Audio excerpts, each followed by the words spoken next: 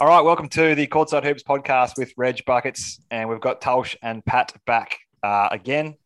It's been a while since we've done one of these, so we could probably be here for the next several hours, but we'll try to pump through a few key topics. And I wanted to start with NBA All-Stars. Starters and reserves recently been announced. I'll quickly run through those, and then just wanted to get you guys' view on those selections, and then obviously which one surprised you or who would you have in over somebody else. So East starters, we got DeMar, Trae Young, KD, Giannis, and Embiid. Reserves, we got Levine, Harden, Butler, Middleton, Tatum, Garland, and our boy Buckets, Freddie Van Vliet. And on the West, we got starters, we got Steph, Ja, LeBron, Andrew Wiggins, and Nikola Jokic. And West reserves, we've got Book, CP, Rudy Gobert, Draymond, Karl Anthony Towns, Luka, and Donovan Mitchell. So, Pat, you've got the floor first, probably because you're by far the biggest Wiggins fan I've ever met in my entire life. So you get the floor here because I think I know where we're going to start off. I'm all for Andrew Wiggins. I'm all for him. He's in there. No, for me, Wiggins is fine. Mine's Middleton as a reserve, but you'll go starters. So yeah, Wiggins. Yeah, who could you replace him with? A lot, but I think it shows that where they're at on the record, he's been playing some pretty good defense. He's shooting the ball. I think he's top five 3-point shooter in the NBA right now. So he's clearly going to be the one that's thrown up with the most contention. But I mean, it's a nod to the record. I think Phoenix is stiff. Phoenix is stiff to have the best record in the West at the time when that was announced, and no Chris Paul or Booker. I think that's pretty stiff. But I think they both made the reserves, so pretty standard. And Middleton was your reserve surprise. Yeah, he's that's an odd one for me. I think Drew Holiday, his own teammates, probably had a better year than him. So I don't know. But then again, the guard forward, however that plays out. But Jared Allen probably deserves a look in there. He's anchoring the best defense in the NBA right now for the Cavs. So yeah, I think he's pretty stiff to miss out there too. Tolsh, any difference of view there? No, I actually pretty much agree with Pat, to be honest. I mean, I'm actually pretty happy for Darius Garland to get selected. He's been, I think Cleveland, have surprised everyone with sort of how they've been playing and how they managed to notch up all their wins. And, it looks like they're definitely going to be featuring potentially pretty heavily in the playoffs. So it's a good, good nod of the cap for Garland to actually get a selection in the All-Star team. So no, that's probably my only thing to add to that. Must be disappointing not to have several Wizards in there though, Tolsh. Yeah, unfortunately, my Wizards have kind of fallen off a bit of a cliff lately, and let's not talk about that. What do you reckon, Buckets? Any surprises or things you'd change with the All Stars? I'd certainly change it. In terms of surprises, it was hard to pick this year because there's been so many changes with guys being in and out of lineups with COVID and everything like that. But probably the All-Star game for me, it needs a revamp. Like what happened when they changed the format, I love that. But even with the players, like I get that All-Star is something that, when we talk about players' resumes, you say they were a 6-time All-Star, 7-time All-Star. For me, that sort of stuff should be reserved for the All-NBA teams. That's when you pick, the best players in their positions for the entire season. For the All-Star game, I want to see the most entertaining players. So I was disappointed that you don't have a guy like LaMelo Ball in the lineup, and probably another one is Anthony Edwards. I certainly appreciate that they're, who are you taking out for those guys? Like, Darius Garland, you could probably switch him out for LaMelo, as you said, Chris Middleton, these type of guys, because I want that entertainment value of All-Star Weekend. I want to see the most entertaining, the most athletic guys going out there and putting on a show, not necessarily guys like, it's great for Fred VanVleet Reg, you know how much we love him. Oh yeah, he's not going to do anything in an All-Star game that's going to get you out of your seat. He's going to take a charge. He's going to be like Kyle Lowry last year. But it's a great tip of the cap for him. But I think it'd be you would get more of a kick out of if he makes an All-NBA team at the end of the season versus getting his first All-Star selection. So that's the only disappointment for me, not seeing LaMelo in there. But I just hope that it's as entertaining as it was when they revamped the format. And they got some other changes with the rookie sophomore game too. So I like that they're trying things to try to get a bit more spark back in the weekend, because up until about 2019, it was very tired. I completely agree with everything you said, particularly around. I sort of get sick of when they say this guy was a 4-time All-Star or a 7-time All-Star, whatever. And it's like, how many All-NBA teams they make? None. And it's like, oh, okay. Yes. And it's part of its popularity. You know what I mean? Like, there's so many factors that go into it compared to like All-NBA, but it's an exhibition. How do you change the way that it is? Like it'd be cool to revamp it. I agree, but what do you revamp it to? Like, what's the fix? So I think what they did when they changed that scoring, how they changed the scoring format, so that last period was competitive, because that's the biggest thing, is you want to see a level of competitiveness. Yes, we want to see the highlight plays, which you used to see that for sort of the first 2 to 3 quarters. And then as you sort of got to the back end of the third and into the fourth, then it really started to ramp up. And that's when, the guys that really enjoy watching basketball got to see that level of defense and competitiveness between the best players in the league. That went away for probably 6 to 10 years, from probably 2011 onwards. That really went away. And you're seeing these things where it's like 187 to 194 and things like that, and just guys jacking up threes every other possession. So I liked how they did that last quarter where I can't remember exactly. So you get to a point where then you got to score. They have a target thing, and the team's got to get to that. It's a bit complicated. Someone jump in and explain exactly how that works. It's called the ELAM. It's called the ELAM ending or something like that. The basketball tournament, the one you see on ESPN every year, that $1 million, you win a couple of million.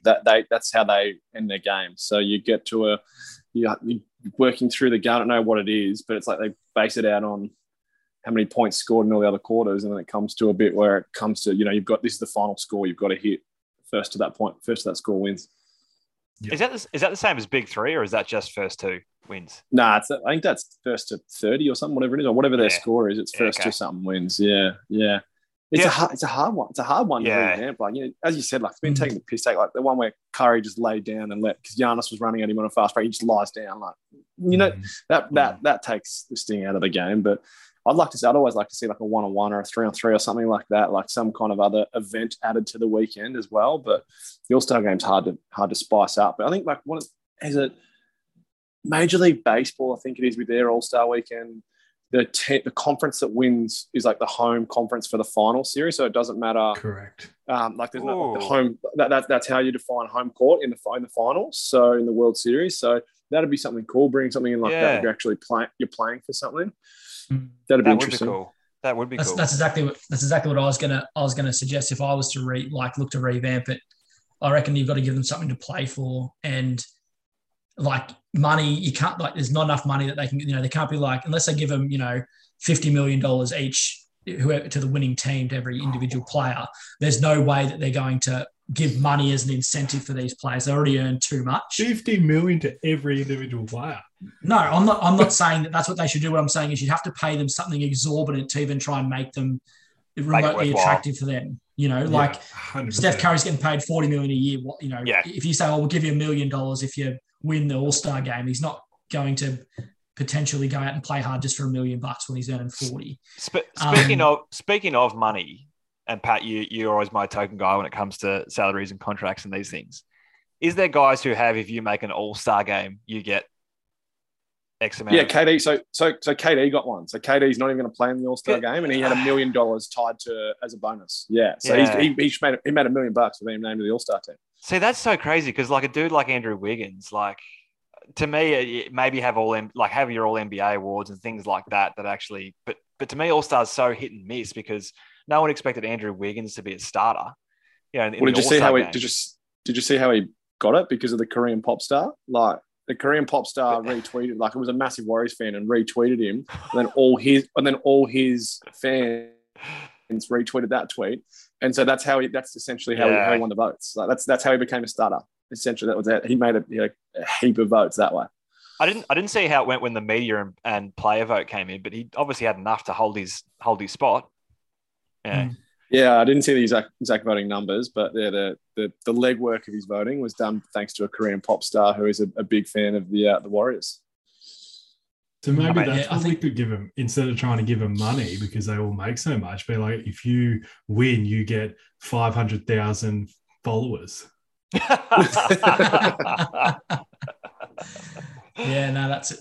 I think you need to have something that they need to play for. And I reckon the idea of, if baseball do it, the idea of whichever conference wins, regardless of the seedings of the team West and East, the finals will go to the West team or the East team.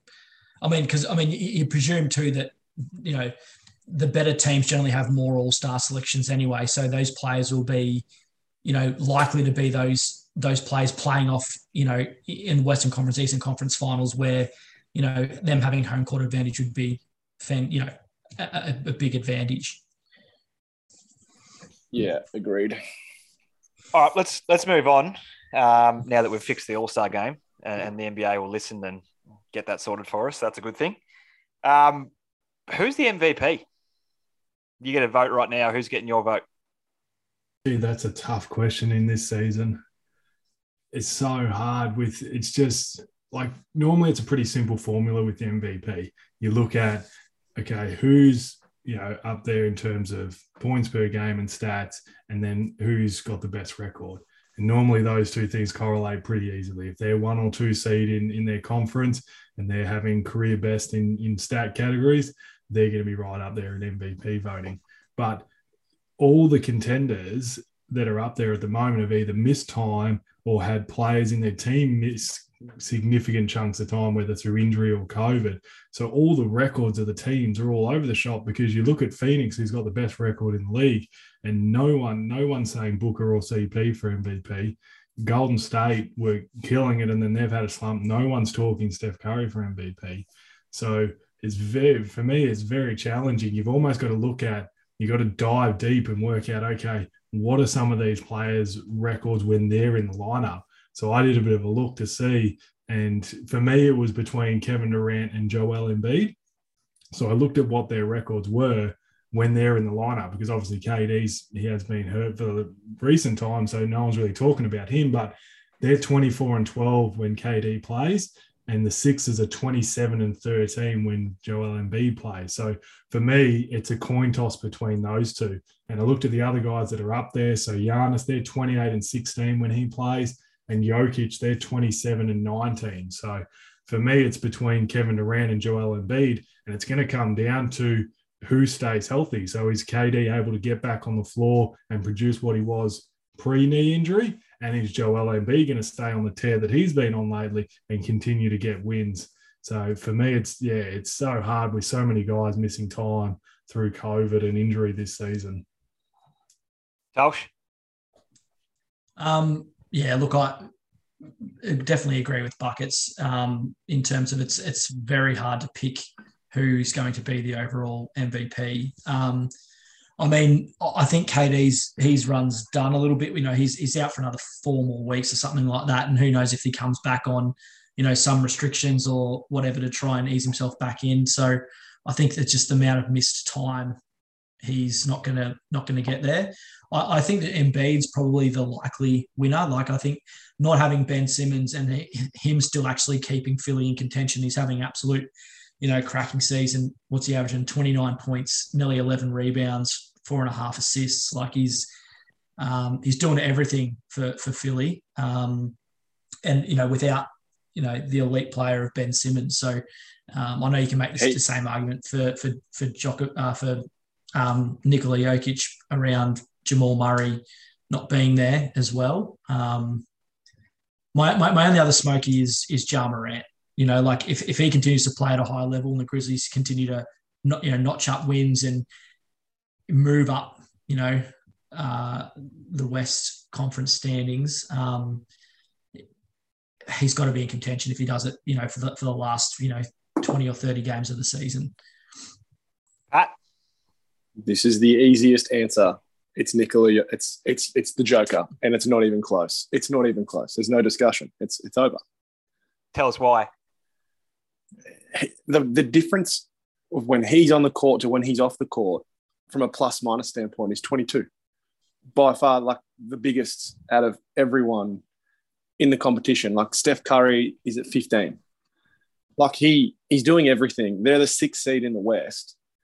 He doesn't have much support. I'll be nice to his teammates. There's not a lot going on that roster right now. And he stayed healthy. He's just dominating. And without them, they would be down south quite a fair bit and playing for a draft pick. He's by far the best player. The fact that they're 4 games over 500, do you think that's going to hurt when it comes to voting time?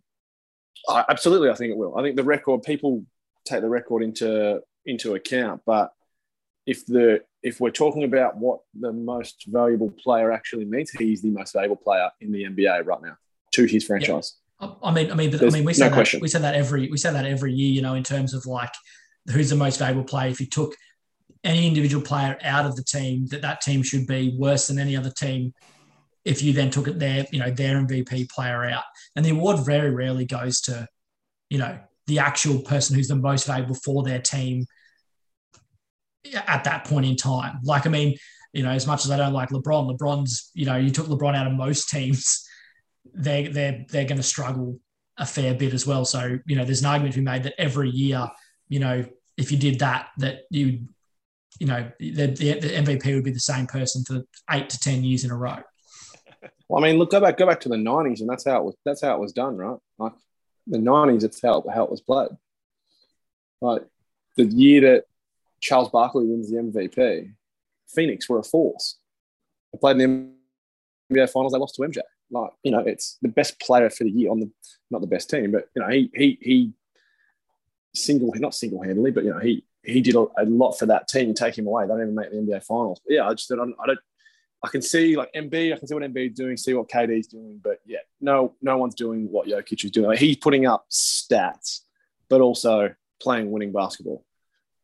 Do you reckon? But just going off the 2 big fellas in Embiid and Jokic. Obviously, Philly's got their issues with Ben Simmons, etc., etc. Jokic doesn't have Murray.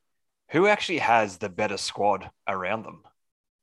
Because I can see this in both camps as to why that player should win. And they're sort of, I think that one's it's Philly like the 5th seed and Denver's like the 6th. Like they're both sort of in that sort of in that middle range of playoffs. But they both don't have an awful lot of help. But I would probably think Embiid currently has more than Joker has. I'd agree, absolutely. Tobias Harris I'm pretty sure he's been an all-star, or he's close-ish to an all-star. Seth Curry's been in and out. Tyrese Maxey's come out of nowhere. No, he's got guys that can play. Jokic has got guys.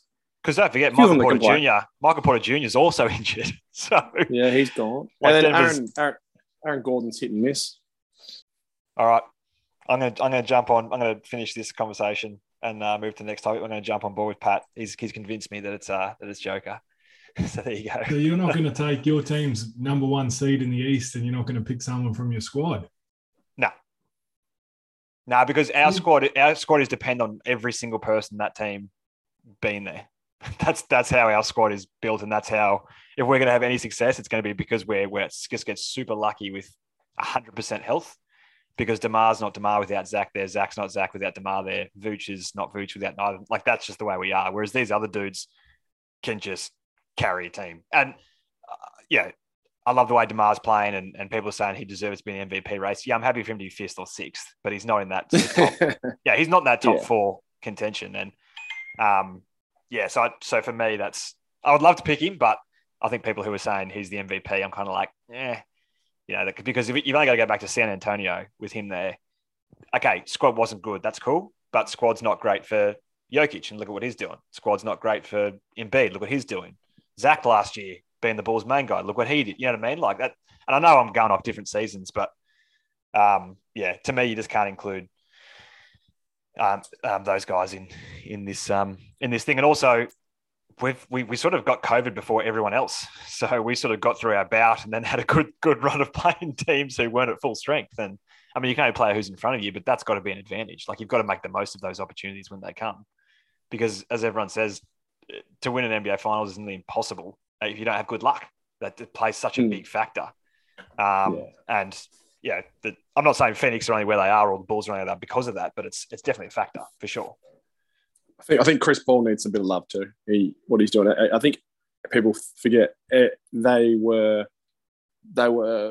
made the play-in for the bubble, and then Chris Paul rocks up and they go to the NBA Finals his first year there, and now they're leading the West. He's got to have some consideration. He's having a year. Do you reckon though that they're not to the same extent, but a little bit like Chicago in that every piece just needs to be working together, and it just is, and that's why because they've just got like their role players, like you just know this guy's going to do that guy's going to, and yes, you've got CP3 sort of running the team, but they everyone knows their role and they play it. Like, and that's got to be an advantage when it comes to wins and these sorts of things. They're kind of just next man up, aren't they, at the moment? Like, Ayton went out, JaVale stepped in, had some big games too. And then, they had that Jalen Smith stepped up for a bit there for a while. They've just got guys that just come in and it's just pick a number and off you go. So they're a pretty well-balanced team. What about Bismack Biyombo? Isn't he coming in? Yes. See, look at that. There's another one. That's the one cool thing I think that's come out of COVID is these guys that were out of the league. It's like, why were they out of the league? Like Lance Stephenson, where would he be if this never happened? Like, he'd be out chasing cash somewhere around the world, and he's got a contract for the rest of the season now. Like, that's been the one cool thing about COVID in the NBA right now. Agreed. All right, I got sidetracked there. Buckets, you and I have never been huge fans of Draymond Green on this show. I think that's fair to say. But he had a really, really, probably one of my favorite podcast episodes I've ever listened to, other than obviously the 67, 68 episodes of Courtside Hoops podcast that we're up to, which are obviously in front of it. But aside from them, him on the JJ Redick podcast was just awesome. Like, just so good. So good. What did you love about it, Buckets? Yeah, look, as you said, I wasn't a big fan of Draymond. For me, Draymond come across as someone that felt like he was better than what he was because of the system he was in and the success they had. So I thought, here's a guy who's arrogant, that just thinks I'm a 3-time champion. And in my mind, he rode the coattail of Clay and Steph, KD, and that Warriors system. And he got way too ahead of himself for what he actually was. He was a guy in the perfect system, a lot like guys, how they excel when they were with the Spurs, and then you would go away and think, how the hell did they average 10, 12 points off the bench? And then they go to another team and they're out the league in 6 months. To me, that's what Draymond was. He was in the perfect system with the perfect skill set. But then after watching that podcast and listening to him speak, he gets it. Like, he gets basketball and he understands how it's not just about scoring as many points as you can. He understands the value of just playing good, solid defense, not trying to get a steal on every play or trying to get a block on every play, just being in the right spots and not giving up anything dumb. He understands the importance of, when you're on the offensive end of the floor, the best option isn't for you to shoot or to look to shoot. The best option is to make it easier for everyone else around you, and that's what's going to make the team most successful. I was so surprised at just how well he articulated the game of basketball, and how so many people just see, well, this guy averages 25 points, so he must be a star. Whereas a guy like him can have 4 points, but have so much more of an impact on the game than that guy that scored 25. It was frustrating because I wanted to hate him. But after listening to that podcast, he is someone that just really understands basketball. And if someone wants to find out how to actually play the game successfully and be what they call a winning player, listen to the way he talks about the game and what you need to do to make your team the best it possibly can be. It's a must listen. How good was the swing pass stuff? Like, just the benefit of being a guy who catches and swings the ball. Like, you get no stat.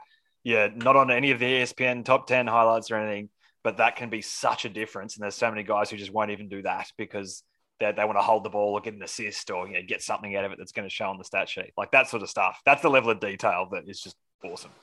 Like it's so he like Tom Izzo, who is college coach, he just reeks of Tom Izzo. Like he'd be a fantastic coach one day, I think, after listening to him. And I've heard him a lot now. I've started listening to his pod as well, and understanding and watching him as much as he can. He's always given good insight on NBA TNT and those kind of things. But you're right, like just the insight, the basketball knowledge he'd have, and the way he goes about the game, he's next level.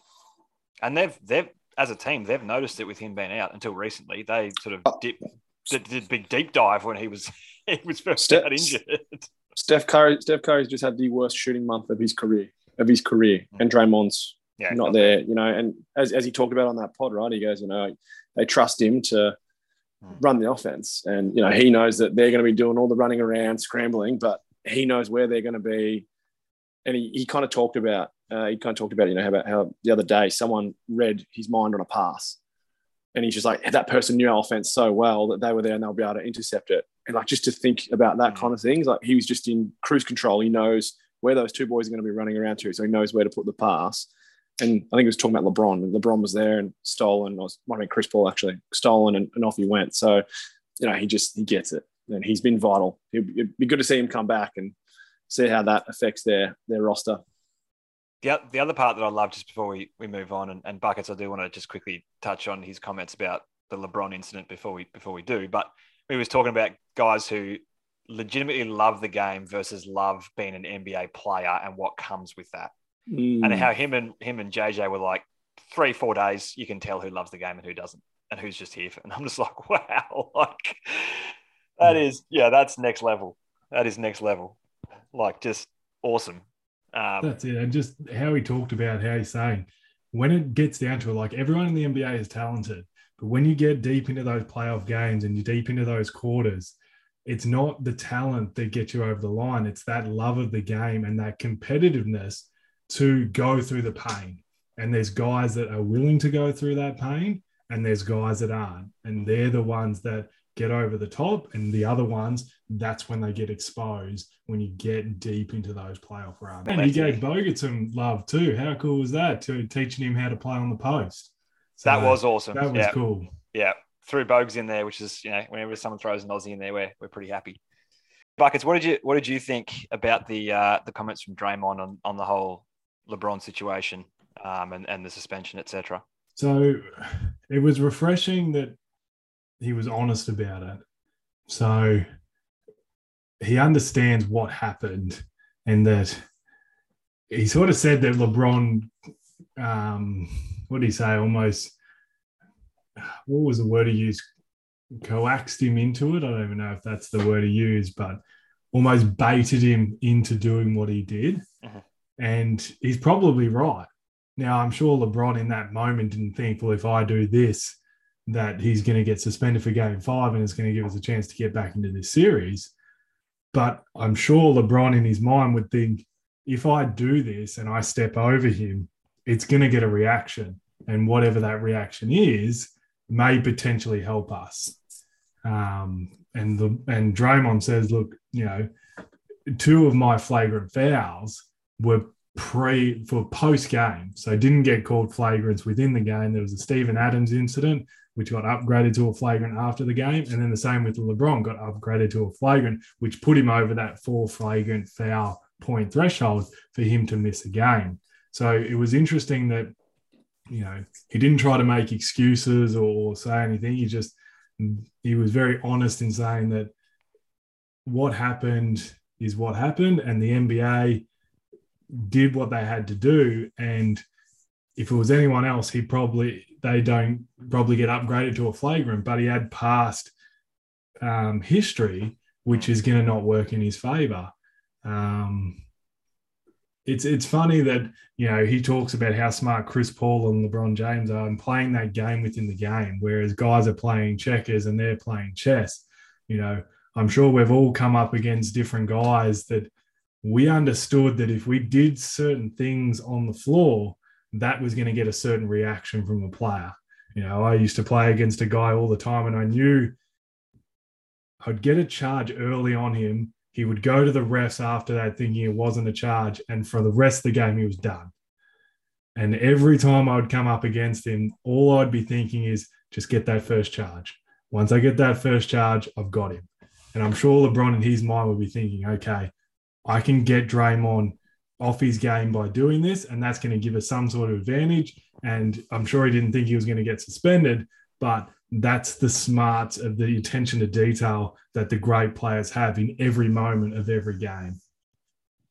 Yeah, I must admit I agreed with his brutal honesty, including saying if someone walks over his shoulder, he'd do it again, because ain't nobody stepping over my shoulder. So, whilst he understands what happened and what might have happened had he not been upgraded, he not been suspended, et cetera, he wasn't like, I deeply regret it or anything. It was more, the way that it played out was not ideal. But obviously things might not have happened after that happened either. You know what I mean? Like all that whole everything happens for a reason sort of thing.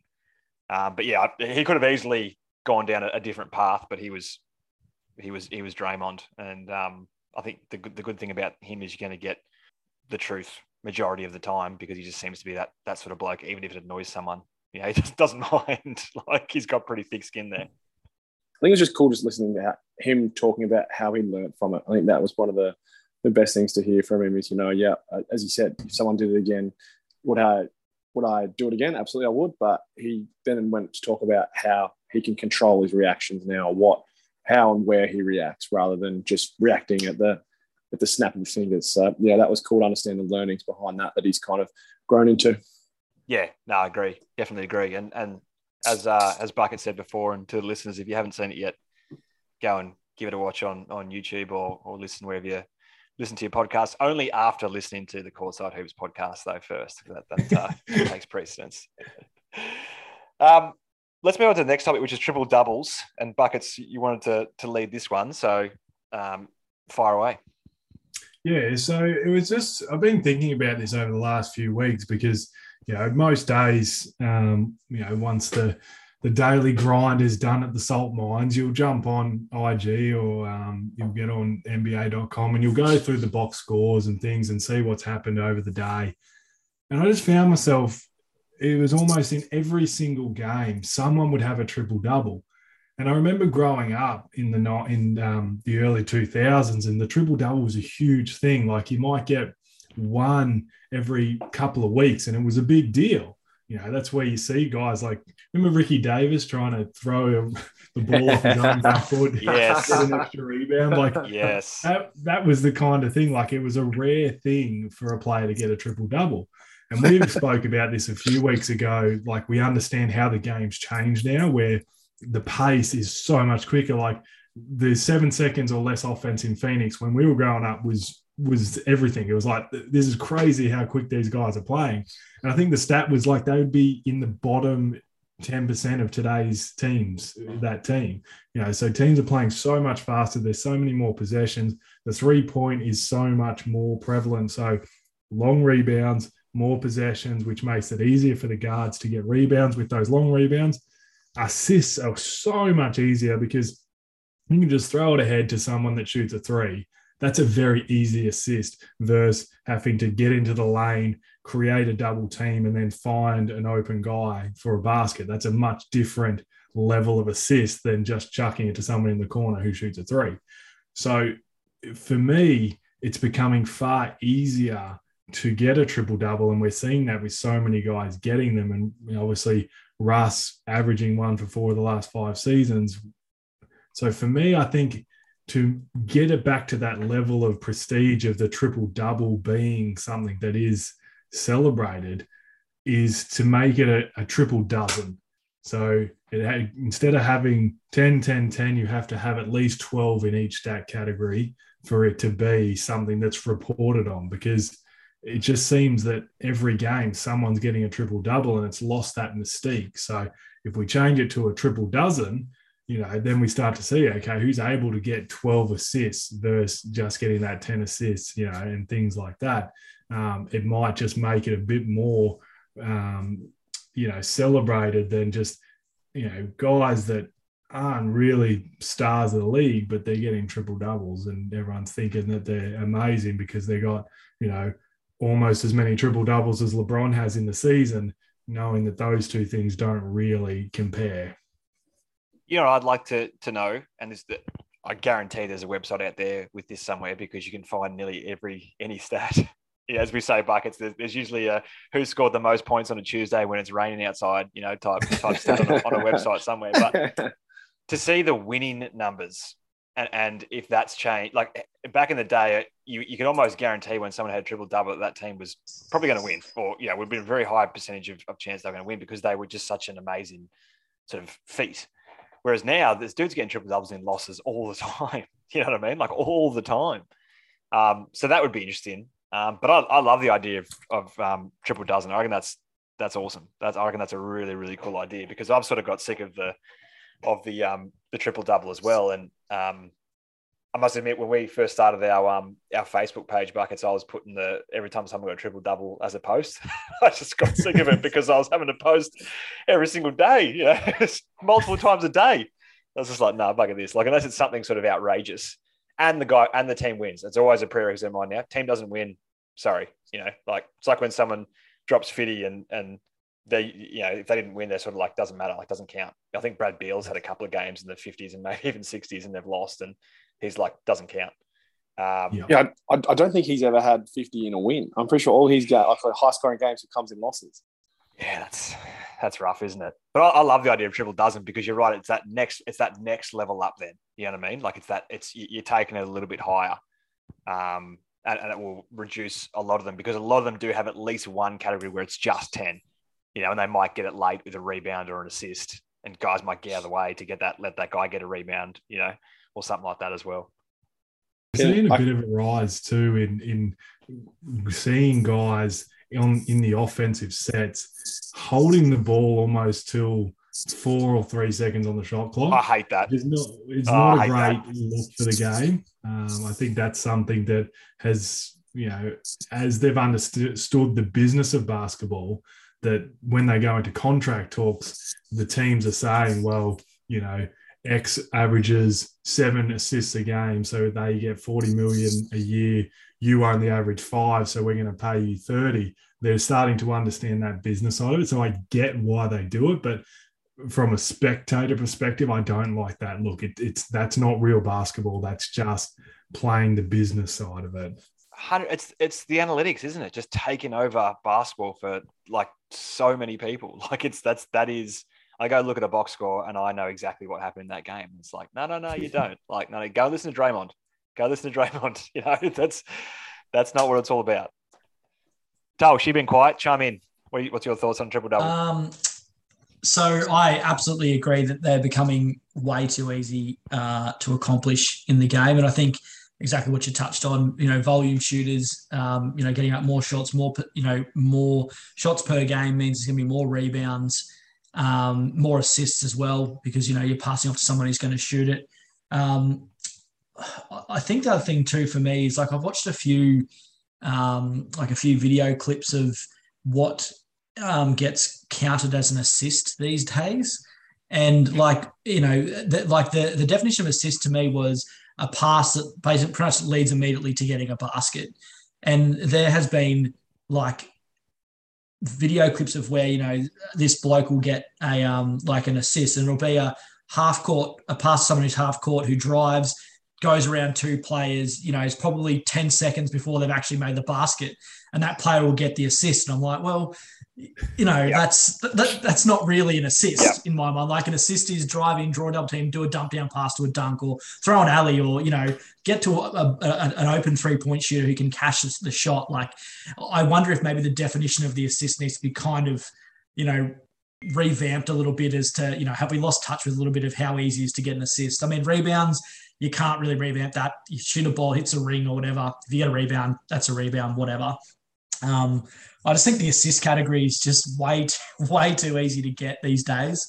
One, because of how they're counted, and 2, because, as you say, if you've got Steph Curry in your team, you dish him anywhere outside the 3-point line, he's probably going to take 1 dribble and shoot it and cash, and he might get 7 of those a game or 5 of those a game. There's 5 assists straight away.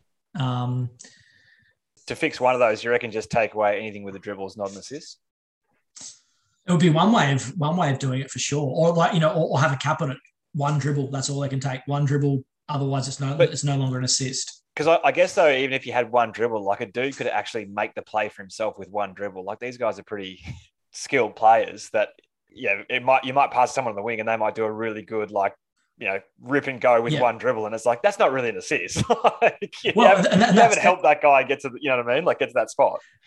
And that's it too. Like sometimes people get credited with an assist, and it'll be like pass to them, and they hold on the ball for 3 or 4 seconds, do a couple of jab steps, and then shoot it in the face. And it's like they haven't dribbled, but also that shouldn't be an assist. Like you get an assist, you get an assist, and you get an assist. Yeah, it's a little bit crazy for mine, but yeah. Look, I mean, it's nearly getting to a point now that the only good triple doubles you get points and then either rebound and assists as one of the categories. Then you've got to get 10 blocks or 10 steals, something to make it impressive. Those ones are awesome. Yeah. Those ones are good. Yeah. But, short of that, triple doubles aren't impressive anymore unless, as you say, unless they're, 50 points, 18 assists and 10 rebounds or something. That's sort of really the only way they look impressive to me now. So it's just a usage of the guys, really. Like the guys that are getting triple-double are high usage guys. Like the offense runs through them. They're getting the ball in their hands, like your James Harden, your Russell Westbrooks, like Jokic. Like they're just the ball's in their hand all the time because they're required to do so much. So, if your guys like averaging a triple-double, maybe they don't really have very many good teammates. That might be something to consider. I don't know. But, yeah. I just quickly saw Reg as well. So, like, on average, like the guys, it was 2019 stats, but the top 24 triple doubles of all time, it's around like a 75% win for those guys. So like your Oscars, so that year, so it's about 75%. At the time when they get a triple double, they win. I think Draymond must be in the last 2 years. He was 22-0 every time he got a triple double, they'd won up to the end of 2019. So I think it's probably changed now. But so yeah, wow. It's a player getting a triple double. It's about on average around 70 to 75% chance they win. They know to bring in that what was it, the 5-5, the 5-5s. If you can get 5 points, 5 rebounds, 5 assists, 5 blocks, 5 steals, that's more impressive than getting a trip double. In other words, the Alex Caruso. That's what I like to call it. the goat. He only can get to 5 points. Yeah, that's the one he doesn't get to. All right, let's move on to the final topic, which may or may not be a big one. We'll know literally in the next 5 days until the trade deadline, and that's whether or not the Nets and Philly being able to get a Ben Simmons, James Harden package to see if it happens. I want to start with what you think the likelihood of that is, and then we can sort of dive into a bit of the details from there. But if you had to guess off the top, and we'll start with you, Tolsh, do you reckon it's likely or unlikely that this will happen? I think that, like, to me, I think it's more likely to happen than not. Now, it seems like there's, with how good the reporting is, that come out of the USA. I mean, I think where there's smoke, there's generally fire, and I think that I think that there'll be a deal done of some description, as depending on what that is, will be anyone's guess. It sounds like that the current state of play is that Daryl Morey really wants James Harden at Philly, willing to part ways with Ben Simmons, and sounding like Brooklyn are wanting a couple more guys packaged into that deal because they're giving away, essentially an all-star and MVP for Ben Simmons, who, whilst he's elite in some respects, there's obviously, the issues that you potentially get along with getting Simmons. So I think that, it sounds like a deal will get done. It sounds like it'll be Simmons and potentially, like a Seth Curry and Matisse Thybulle or one of those along to get swapped for James Harden. Yeah, I think it's likely to happen. And would you like it if it happened? I think that the one thing that the Nets are probably a bit wary of is it probably turns Philly into, it might nearly leapfrog them into the number one spot. I mean, if you have Joel Embiid, how he's playing with, which we've discussed already, and James Harden enjoying a system that he actually wants to play in. There could be a very scary East team to come up against, and Brooklyn with KD unhealthy coming back. Ben Simmons hasn't played basketball all year. Kyrie Irving currently only playing away games. Nets would basically be signing over the number one, spot, or the perceived number one spot to Philly, which is a big thing. From a long-term perspective, I think a Ben Simmons fits that better than a James Harden, just because of the pure usage that James Harden needs to have the ball in his hand to create. And so does Kyrie Irving. So if he gets back to, if he gets vaccinated and he comes back and plays, you can't have Harden, Kyrie, Durant all trying to, ice. Even though their record's been great, I think having Ben Simmons, who's a facilitator but also can get into the paint and is an elite defender, I think will make Brooklyn a better team in the long run and set them up for more championships. Might keep you out of the plane where you're currently looking with your 7-game slide. Absolutely. Pat, likely, unlikely, where do you sit? Unlikely. I reckon we'll end up in Atlanta or Minnesota at the deadline. I reckon they won't be able to get it done. And I reckon that Philly, I think Sham's already talked about, Philly have said no to Collins and Bogdanovic from Atlanta. I think at the end of the deadline, I think if they can't get anything done, he's going to have to move him to one of those. And I think Minnesota came out the other day saying they're happy to take Tobias Harris as well. So I think he'll move, but I don't think it'll be to Brooklyn, no. Buckets? Well, Pat's just throwing a spanner in the works because I hadn't even seen anything about the Minnesota being a player. I'd only seen Atlanta and Brooklyn. So you've blindsided me there, Pat. So I appreciate that. If I was the GM of the Nets, I'd be jumping at the opportunity to offload James Harden because I just don't like James Harden. But I think it works because sound logic. You've got a guy that's come out and said he wants to test free agency. So there's potentially you're going to lose him for nothing at the end of the year. You can get a guy like Ben Simmons who's got 4 years left on his deal into your system. I would take the educated guess that Ben Simmons is going to still be a star once you get him out of Philadelphia. So get him on your roster, get a guy out that's going to test free agency who's proven that he's not someone that can carry your franchise in the postseason. And you've got him trying to carry you at the moment and you're on a 7-game slide. So for me, get him out, get Ben Simmons into your system so you don't lose him for nothing. KD comes back in a month's time. You've got a guy like Ben Simmons who is going to fix some of their defensive problems that Brooklyn have, that James Harden and Kyrie Irving are going to do nothing for you. So you've got to think you're coming up at some stage. They're going to come up against the Bulls, the Heat, or the Bucks in that playoff run. No one on that Brooklyn Nets team can do anything with Giannis. But if you can get Ben Simmons into your lineup, you've got at least a piece to throw at him. At the moment, if you've got James Harden trying to check him or Kevin Durant trying to check him, Giannis will average 40 points a game. At least if you've got Ben Simmons, you can throw something at him and you get rid of a liability like Harden. So for me, I'm jumping at the chance to do that deal and get Ben Simmons into the Brooklyn Nets system. I think you're thinking around one side, though. Like when you think about the Philly side, right? James Harden can only play defense in the post. You've got Joel Embiid, the best post defender. How do you hide him? How do you hide him on defense? And that Phillies roster, like Seth Curry's been a great defender. Danny Green's getting on. He can still defend a little bit. Like Maxi's an okay defender. Like Thybulle's going to be your number one defender, of course. But you look at the flip side for Philly, the fit, it looks pretty good. Harden and Embiid, yeah, it looks good offensively. Defensively, it doesn't look great. It's that's going to be a situation to play. But like Brooklyn are going to want Maxey in the deal. If they don't get Maxey in the deal, they're not going to do the deal. So they need a point guard that can, when it comes to finals and Kyrie is sitting at home unvaccinated and not being able to play, they're going to need a point guard and they're going to need someone. So I think they're not going to do the deal without Maxey. Paddy's a very good point guard, Don't but be disrespecting Paddy. as you've seen, look, when he wears green and gold, he's a fantastic point guard. When he wears black and white and he shoots inconsistently, he can go from 7 from 9 or he can go 0 from 7.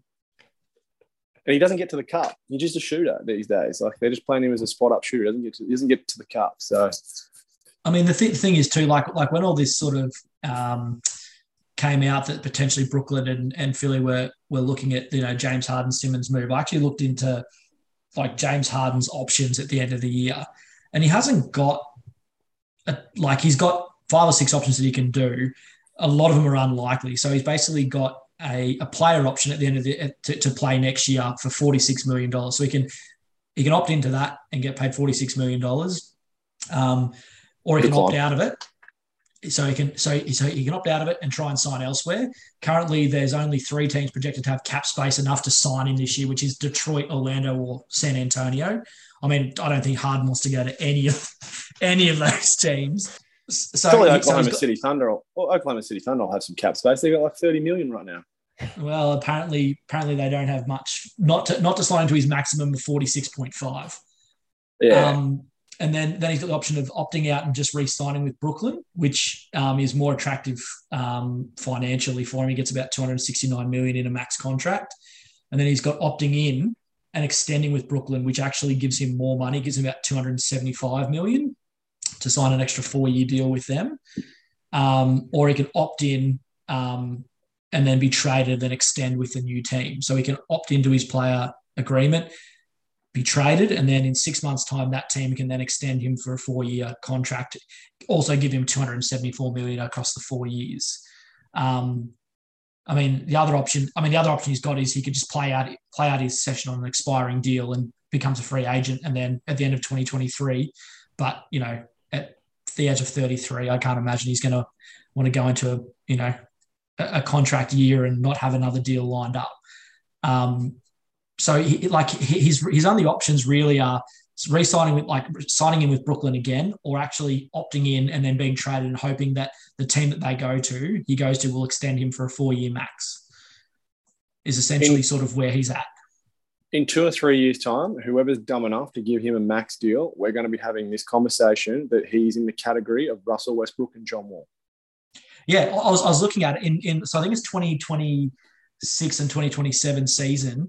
If they sign to that max deal, he's getting paid $62 million at the age of 37 to be playing at the last year of his contract, which, a 37-year-old James Harden, I don't know if you would want to paying him $62 million, but no, that's the current state of play. I think, he's come out, and Bobby Marks did a piece on it too. I think he said if he declines the option and then signs, that's probably going to be the best way for him to do it. But that's a lot of cash to leave on the table, and someone's going to be, and Daryl Morey will be stupid enough to give him a max deal if he can find a way to do it.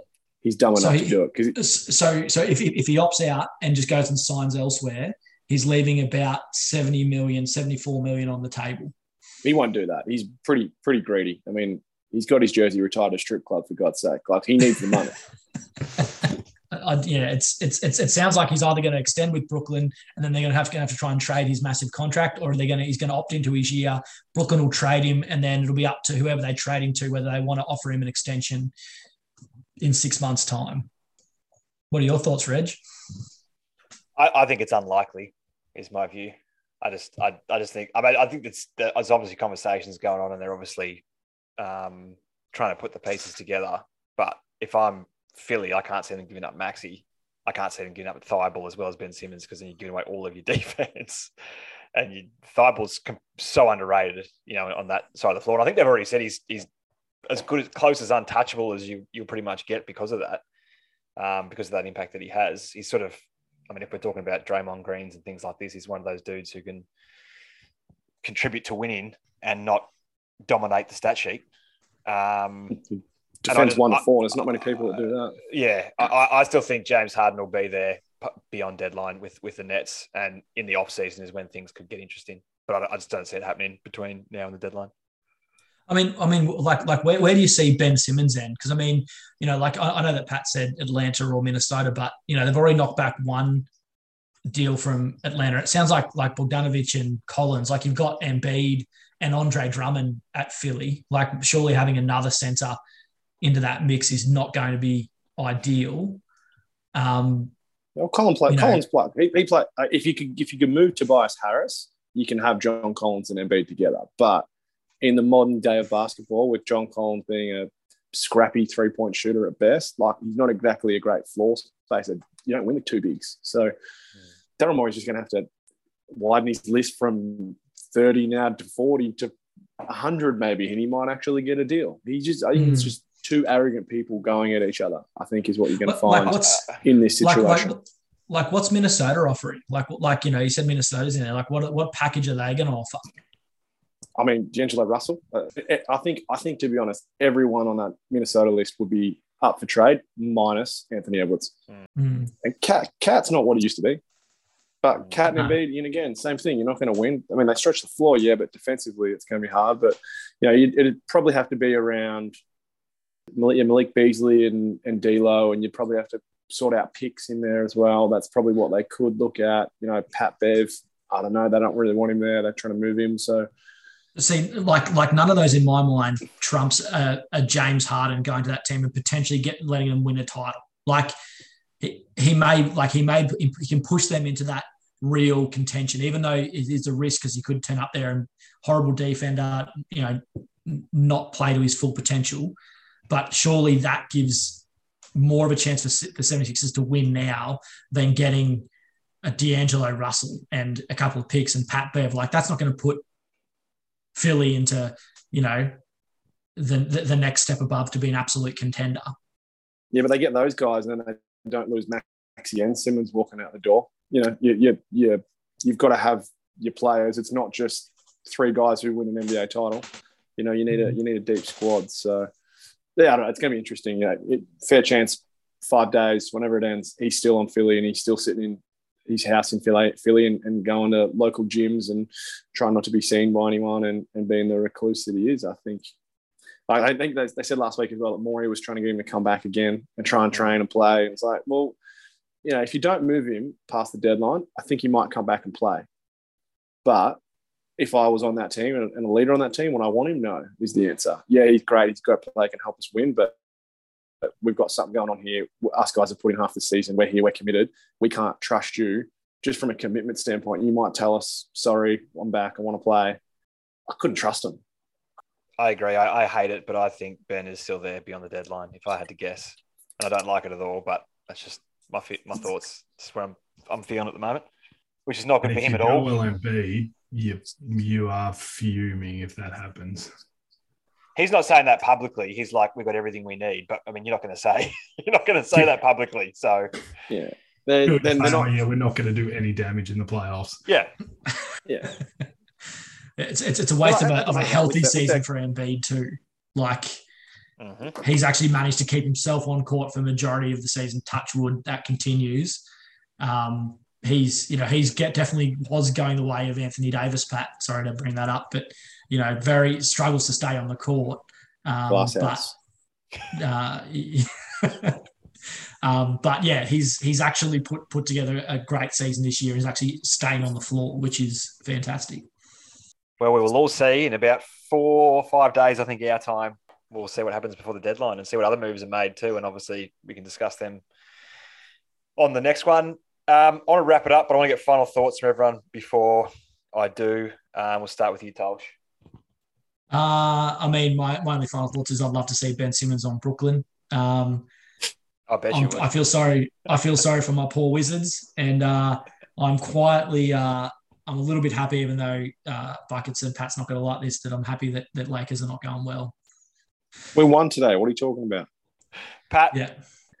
I'm just hoping LeBron James stays healthy, because I read a stat the other day that in his Lakers tenure, we win when he plays. So I just want him to stay healthy and then just get his son in the league and get him out so we can restart. But yeah, just let him play the rest of the season and be healthy so we can actually win. Buckets. So I got two-part final thoughts. First one is I was watching the game today, and so I watch games on my PS4. And after the first quarter, I was so upset that I stopped watching and played Tony Hawk Pro Skater So, and then I checked the scores and saw that we won. So from now on, I'm not watching any Laker games until we lose again.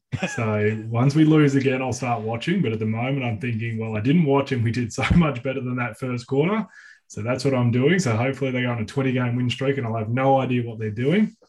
And the second one is I hope in 4 days' time, it's like 2018 all over again, like in Cleveland, where we just trade everybody out but Anthony Davis. Blow it up. Austin Reeves and LeBron. And I wake up in the morning and Malik to Monk. notification I've got to learn all these new names. We're keeping Malik Monk. Yeah, Monk and Reeves are untouchable. Everyone else, I like it. But no, we'll recap any of the moves that happen and the significance of them. And obviously, we'll see. That always starts at the top with what's happening with Ben Simmons.